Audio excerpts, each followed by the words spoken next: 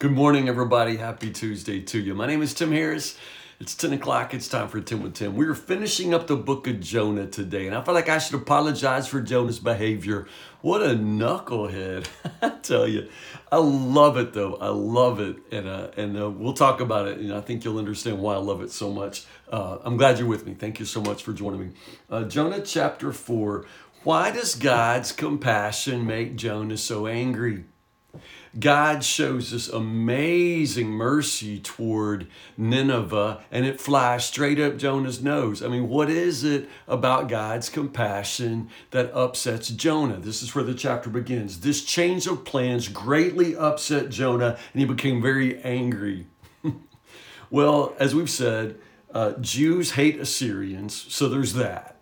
And then number two, don't forget that a prophet was always to be evaluated on the basis of whether what he prophesied comes true.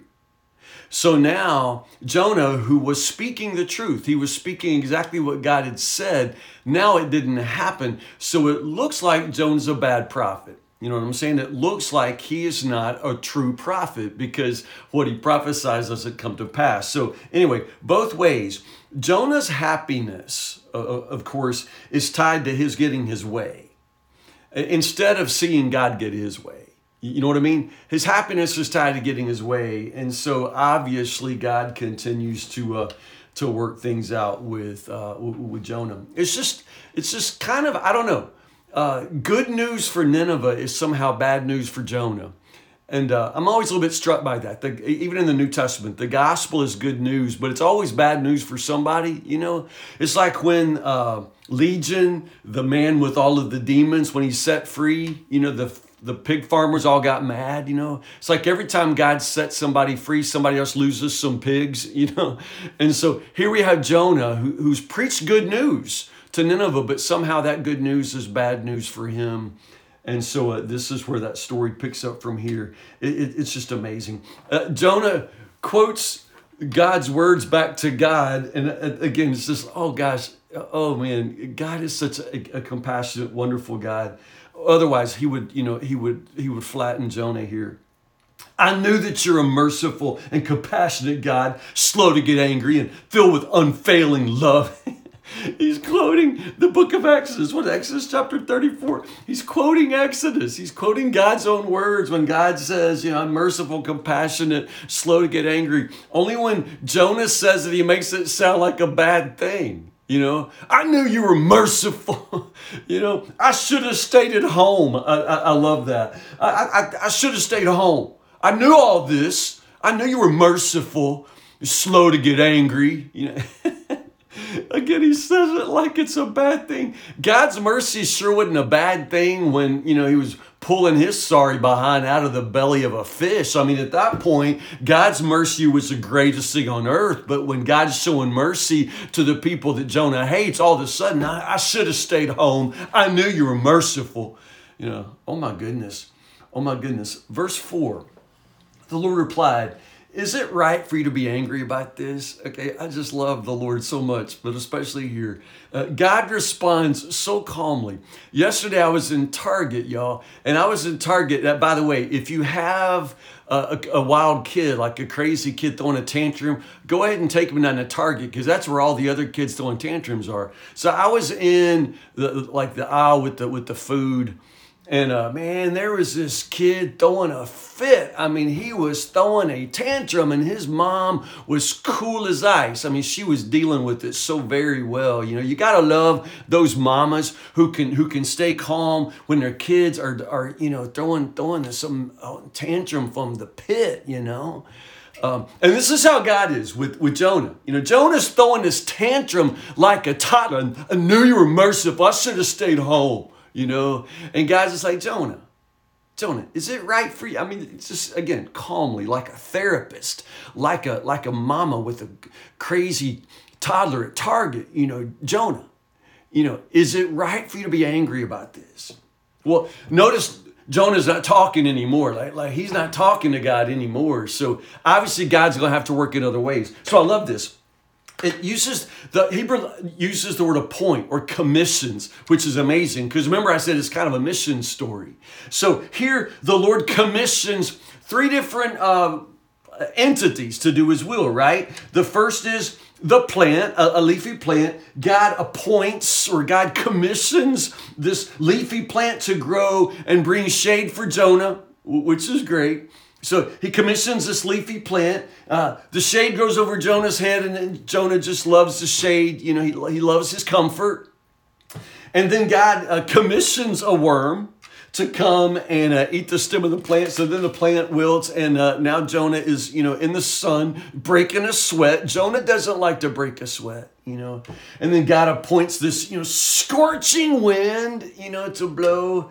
Oh my goodness. Notice how everything in the whole book of Jonah serves God's purposes perfectly and completely except for Jonah.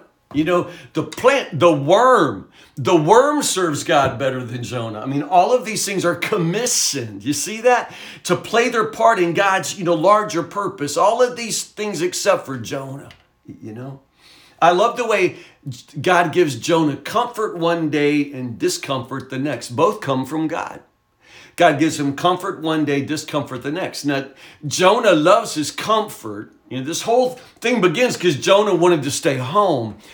Jonah loves his comfort, but God gives him comfort sometimes, discomfort other times, same way he does for you. Why is that? If God knows how much I love to be comfortable, then why is it some days he gives me discomfort? Well, because God is not so much invested in my comfort as he is my faith. God wants to grow your faith. He's not trying to increase your comfort. He wants to increase your faith. Now, again, what is faith? Faith is, as we said before, faith is it's friendship with God in the simplest form, but it's also it's seeking God with your actions and behavior. Faith is seeking God with your actions and behaviors. Not just like up here believing things. It's believing, with your feet. Abraham believed God, and he left his home and went, went to Canaan. I mean, you understand? It's seeking God with your actions, with your behavior. It's a friendship with God. So God's not so much just trying to keep Jonah comfortable as he is trying to, somehow create some real faith in the heart of this, dim-wit prophet. So anyway, the plant wilts. Now Jonah's sweating again. Jonah's not happy again. So all of a sudden he's, I wish I could just die. Well, why can't I just die? Man, I tell you, is he not a piece of work? Man, he's getting a little hot, and he's like, I'm dying. Why can't I just die? I wish I could just die here. And one more time, God says, Jonah, is it right for you? Again, like a therapist, like a mama of a toddler in Target, is it right for you to be angry because of a plant? Jonah, you're throwing a tantrum because of a plant, And Jonah says, yeah, it's enough. And I wish I could just die. It's enough to make me want to just die. Oh my goodness. And then God speaks. The Lord says, Jonah, you feel sorry for this plant, though you did nothing to put it there. And it came quickly and it died quickly. But Nineveh's got over 120,000 people living in spiritual darkness. They don't know their left hand from their right. That's what the Hebrew says. So either God's talking about children who aren't old enough to know left from right, or God's talking about this spiritual darkness. They don't know the difference spiritually between right and left, right and wrong, and not to mention all the animals. I love the way the book of Jonah has this soft heart for the animals. Remember, the animals repented in the revival, and here God says, man, 120,000 people, and they all got animals. God loves the animals too. Shouldn't I feel sorry for such a great city?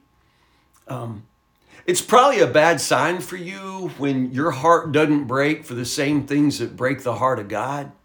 Jonah's heart's broken because he's breaking a sweat and because of the plant that died over his head, and he wishes he could die. And God says, yeah, Jonah, you get all broken-hearted over a plant, but you don't give two hoots about 120,000 people that now have a chance at life, animals and children. That's it. That's the end of it. God says, shouldn't I feel sorry? And I want to hear what Jonah says next. I want to hear it. It says it's a book of Jonah. So is this not Jonah's story? How does it end? Well, we don't get the end. Because I'm not so much thinking it's a story about Nineveh, because if it's a story about Nineveh, then we got to the end of it when Nineveh repented. And I'm not sure it's a story about Jonah per se, because we don't find out how the story ends for Jonah. Something tells me it's not about Nineveh, it's not about Jonah. Something tells me this is, one way or the other, a story about you and me.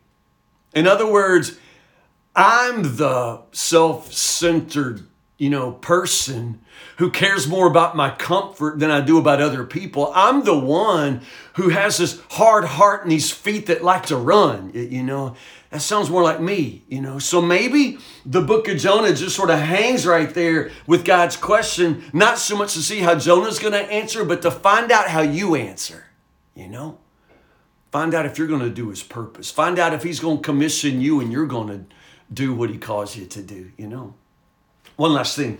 This story could only be told by Jonah. Like, ain't nobody in the world, under that plant but Jonah and the worm. And I'm doubting that the worm tells the story later. This is Jonah's story, and I love that. Because that means that this is a story that Jonah told later in his life when he's back home where he always wanted to be. But this time he can tell the story about what God did for me. And let me tell you about the kind of person I was. And it's Jonah who says how whiny he was and how racist he was and how stubborn he was. And then he's able to say, but look what God has done for me. Look how God has changed me. And can I just point out, if God can do this in the life of a man like Jonah, if God can change Jonah, then I'm pretty sure God can change you and me. Isn't that a good story? I love Jonah. All right, before we leave Jonah, I do want to go to the book of Acts, but not next. I want to do Acts in a few days. But while we're here, let's go ahead and do the prophet Nahum. You probably never read Nahum. Most preachers never preach Nahum. Before you close your Bible, if you're open to Jonah, just flip over because it's Jonah, Micah, and then Nahum. If you close your Bible, you'll be spending the rest of the day trying to find Nahum, okay? So find Nahum right now. Jonah, Micah, Nahum in the Old Testament. There's only, 3 chapters. So we'll finish up Nahum this week, Wednesday, Thursday, Friday. And then next Monday, we'll start the book of Acts, okay? So Nahum tomorrow. Nahum chapter 1, verses 1 to 15. Nahum is another prophet, but he's later than Jonah, and he's prophesying the destruction of Nineveh. So I think it connects. So let's just go with it, all right? Book of Nahum tomorrow, chapter 1, verses 1 to 15. Listen, thank you for Jonah. I loved reading that with you. I've just really enjoyed it the last few days. That speaks to me because I am so much like that knucklehead Jonah. If God can do it for Jonah, God can do it for me. That's my prayer. I love you guys so much. Listen, have a wonderful, wonderful Tuesday, and I'll see you in the morning at 10 o'clock, Lord willing, for 10 with Tim. I love you all.